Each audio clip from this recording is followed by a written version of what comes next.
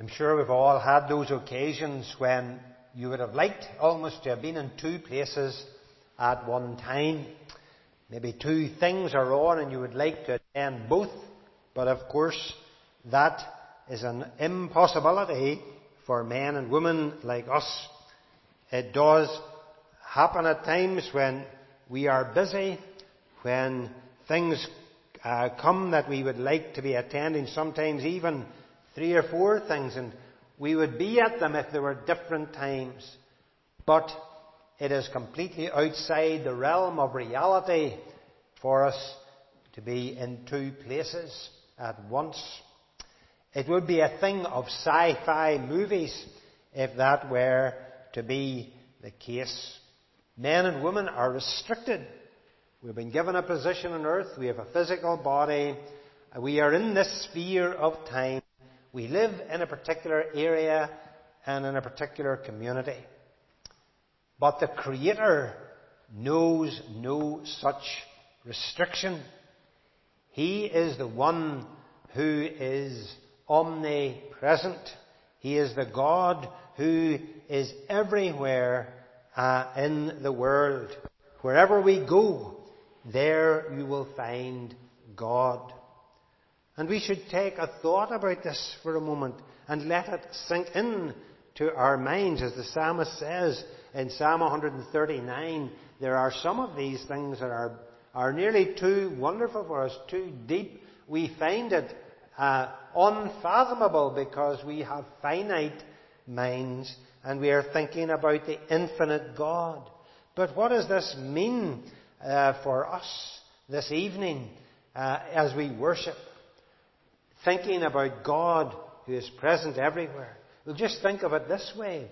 While God is here, and we believe He is here with us in our worship, He is also with the people who are on the other side of the world, some of them sleeping, some of them perhaps arising and having quiet time, and they believe and know that God is with them. So right around the globe, wherever we are, God is present. Indeed, our minds may boggle at the very idea, the thought that God is everywhere present all the time. We want to look this evening at some points to give us direction and begin with thinking about what the Scripture has to say and show that this is the teaching of God's Word. It is a scriptural truth.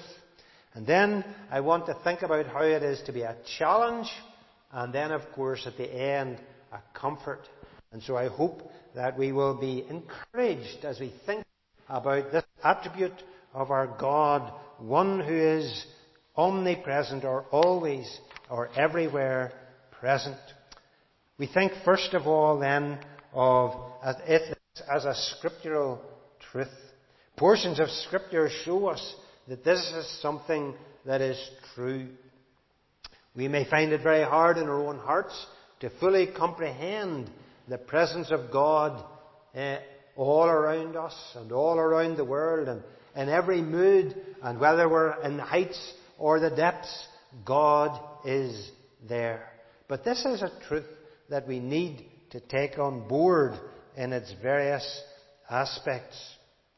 And one of the first texts I might refer to, the one that sprung to mind almost immediately, was that word in Genesis where Hagar was being sent away from Abraham. And there she was with her son Ishmael, being sent away from Abraham, the father of the faithful. God was with Abraham. And as Hagar is sent away, of course, the question in the mind is, will God watch over or be with Hagar? Will God be present with her? And of course, God hears her in the wilderness, in the desert. And in Genesis chapter 16, verse 13, we have this word from her. She gave this name to the Lord who spoke to her. Remember, God addressed her and spoke to her and actually gave her great promises. She gave this name. You are the God who sees me. For she said, I have now seen the one who sees me.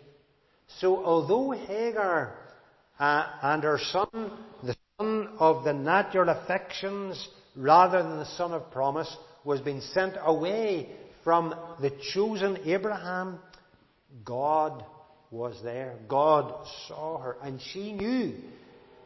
Whatever she knew of God, she knew that He is a God who was with her. God was present. God was there. She had been sent away, but she wasn't away from God's presence. God was right there. And there are a number of texts, and I want to go through a number of different references just to show how God is in different things. There are no particular order. First of all, Proverbs 15 verse 3, the eyes of the Lord are in every place, watching the evil and the good. And that reminds us that God is in all kinds of places, everywhere. His eyes are there. He is there. And of course that we could come back to that later in the other 2 points. Then we think of Solomon and the temple. 1 Kings chapter 8 and verse 27. These are his words. But will God indeed dwell on the earth? Behold, the heaven and the highest heavens cannot contain him. How much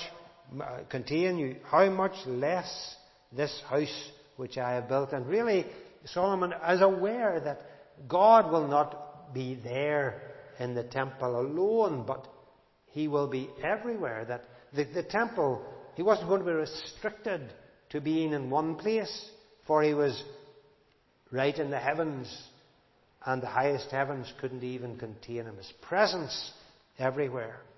In Acts 17:24 we read these words, the God who made the world and all things in it, since He is Lord of heaven and earth, does not dwell in temples made with hands. That's following on from the idea of Solomon. God is not in a building or in a temple. He is much greater than that. Present wherever His people are, wherever we go, He is there. Of course, we have the promise in Matthew 18:20, where 2 or 3 have gathered together in my name, I am there in the midst. That's a tremendous blessing, so that wherever we go as God's people meet here, as God's people meet across the world today, what do we read? The Lord is with them. He is present in all these different localities around our province, in our island, in these islands, in Europe, and around the world. He hears. He is with His people. Or we could come to Isaiah 57. For thus says the high and exalted one who lives forever, whose name is holy. I dwell on a high and holy place, and also with the contrite and lowly in spirit, in order to revive the spirit of the lowly, and to revive the heart of the contrite. And that's saying, through the prophet, that God is not just in the high echelons of spirituality, but He comes to meet and is present with the lowly and the humble. He's not just with those who are exercising their faith in a powerful way. He is present also with those who are humble, with those who can hardly lift their heads to look to the Lord. Hebrews 4:12, the Word of God is living and active, sharper than any two-edged sword, and piercing as a division of soul and spirit, both joints and marrow, and able to judge the thoughts and intentions of the heart. And really, what that text is getting is that God is right in the heart and knows every part of us. Even as we read in Psalm 139, there is God right in the midst. And indeed, the next texts are all from that psalm. What does David say in that psalm? You scrutinize my path and my lying down. You're intimately acquainted with all my ways, he says in verse 3. God is present with every detail of his life. Whatever he's doing, God is there. You have enclosed me behind and before. You have laid your hand, he says, upon me. Where can I go from your spirit? He cries out in that psalm. Where can I flee from your presence? They can't, is the answer. If I go to heaven, you're there. If I descend into the very depths, God is there. And so the Scripture is clearly laying before us the reality that God is present everywhere. He is truly the omnipresent one. And the Psalm 139, brings that out wonderfully as we have read through it. And we'll return maybe to think of that in a moment. Isaiah 66, verse 1 is another text that reminds us, heaven is my throne and earth is my footstool. God is in heaven, but he is also in the earth. Where then is the house you could build for me? Well, Solomon already had answered that question. No house big enough. Jeremiah chapter 23 and 24 speaks, and God is speaking, am I a God who is near, declares the Lord, and not a God far off? Can a man hide himself in hiding places so I do not see him, declares the Lord? Do I not fill the heavens and the earth, declares the Lord? So through Jeremiah, God is speaking. He says, I am everywhere. There's no hiding place. Israel, in their rebellion, might have thought that God would not see. God. Similar sentiment in Psalm 113. The Lord is high above the heavens. Who is like the Lord our God, who is enthroned on high? But then he goes on, who humbles himself to behold the things that are in heaven and in the earth. Again and again and again, we get this coming through in Scripture, not only that God is present everywhere, but also it leads to the thought that God also knows all things. And that's another attribute, characteristic of God that we could think about. So wherever we turn, God is there. If we're out in the open, God is there. When we enter in and close our door and pray to our Father in secret, our God is there, and He sees and He knows. What a wonderful thought. His eyes are upon all our ways. He is present wherever we are. Whether we're high up or low down, whether we're downcast, whether we're rejoicing, nowhere can we go where God is not present. It is scriptural truth, and we should hold on to it. It brings with it a real challenge. And the real challenge comes as we think about this matter as sinful people. First of all, in the thinking of this challenge, there's nowhere or there's no point in running from God. If God is everywhere, why try to run from God? Think of Jonah. That, in a sense, is what Jonah tried to do. He was told by God, go to Nineveh. He ran in the opposite direction. He thought he might get away from God, but of course he could not. God was right there in the boat, in the middle of the ocean, and had prepared a great fish to swallow Jonah. No point running away from God, for wherever you go, you will find Him. And so that's a challenge to the sinner. Why not come and meet the challenge and confess your sin to God and admit He sees and knows, and wherever you go, you will find Him. Psalm 139 again makes that point so clearly. When David says, if I go up to the heavens, He's there. When I go down to the very depths, He is there. If I try to hide, if I call the darkness to surround me, to hide me from God, He is there. Can't run away from God. Nor can we hide from God. Adam and Eve, we were thinking about this morning, tried to hide from God in the garden. Well, it was a pretty hopeless task because the Lord knew exactly where they were. He was there. It was His garden. He had created them. He knew. He didn't have to interview them to find out what they had done. He already knew. The prophet Amos records God as speaking of this hiding. Though they dig into hell, from there my hand will take them. Though they climb up to heaven, from there I will bring them down.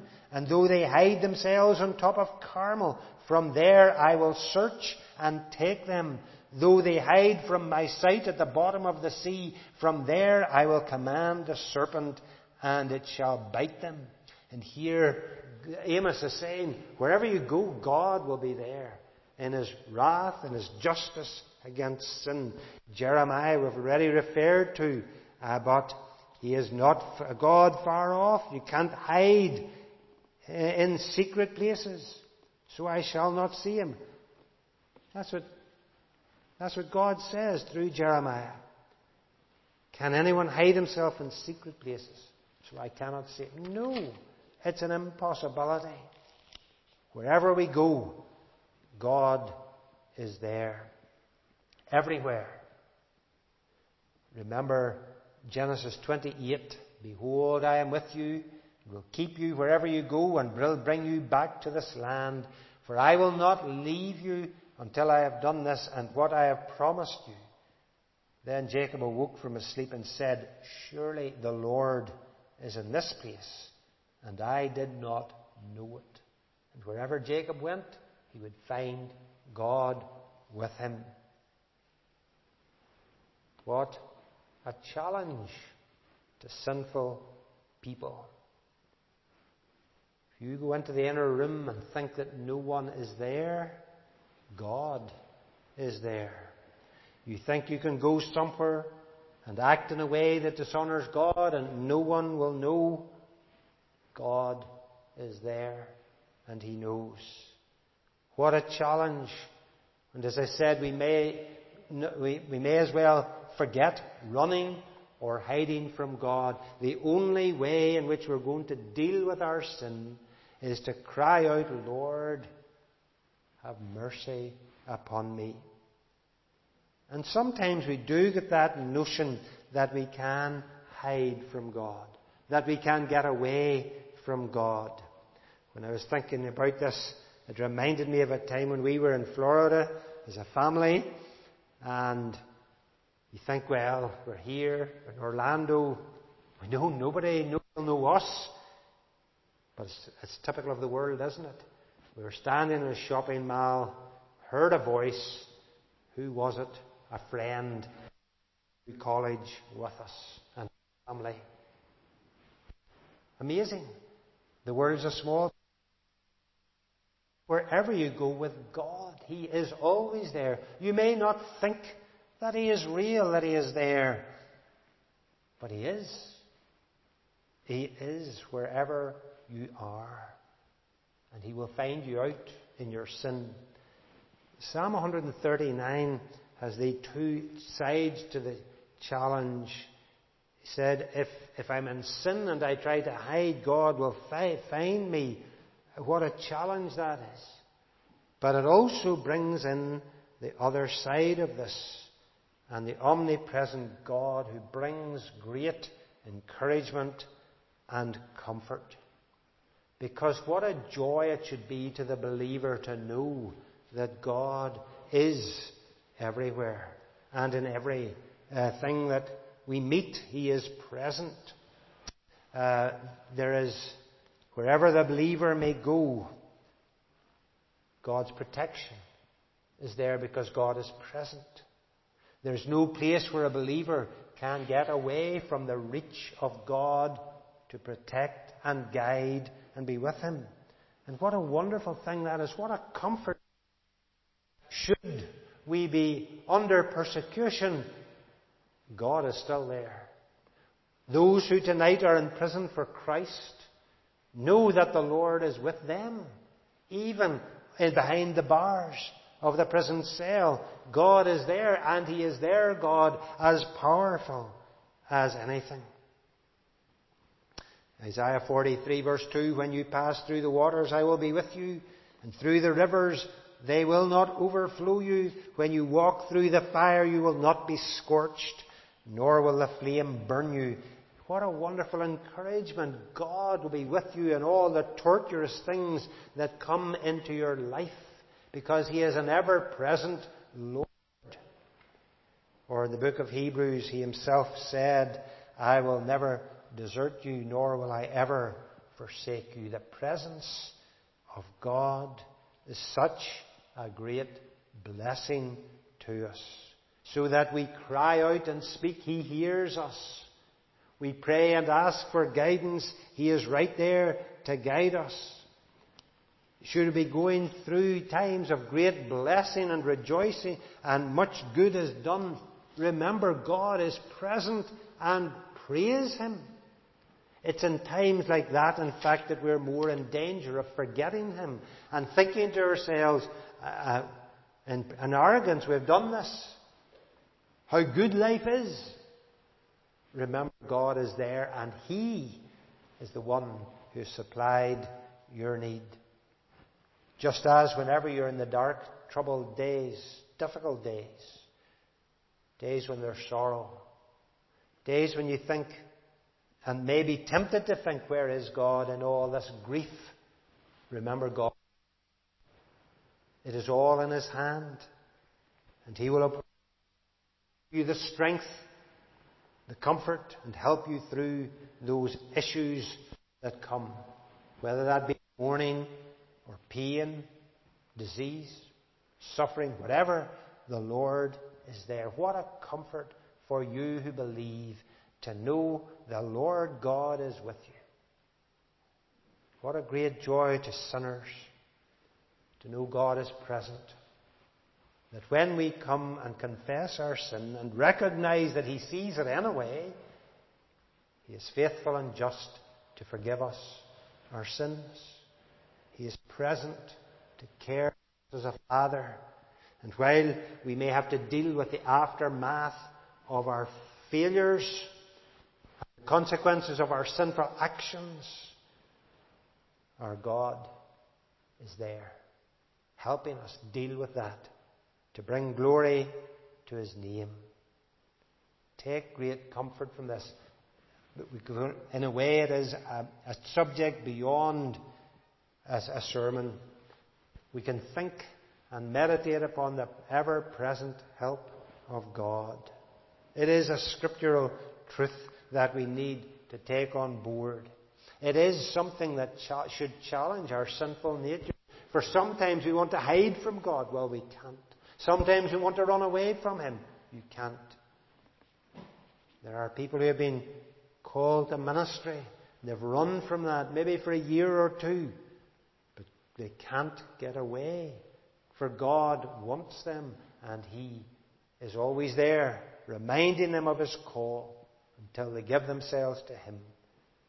And it is such a comfort that in all their work, the Lord God is there to be with them.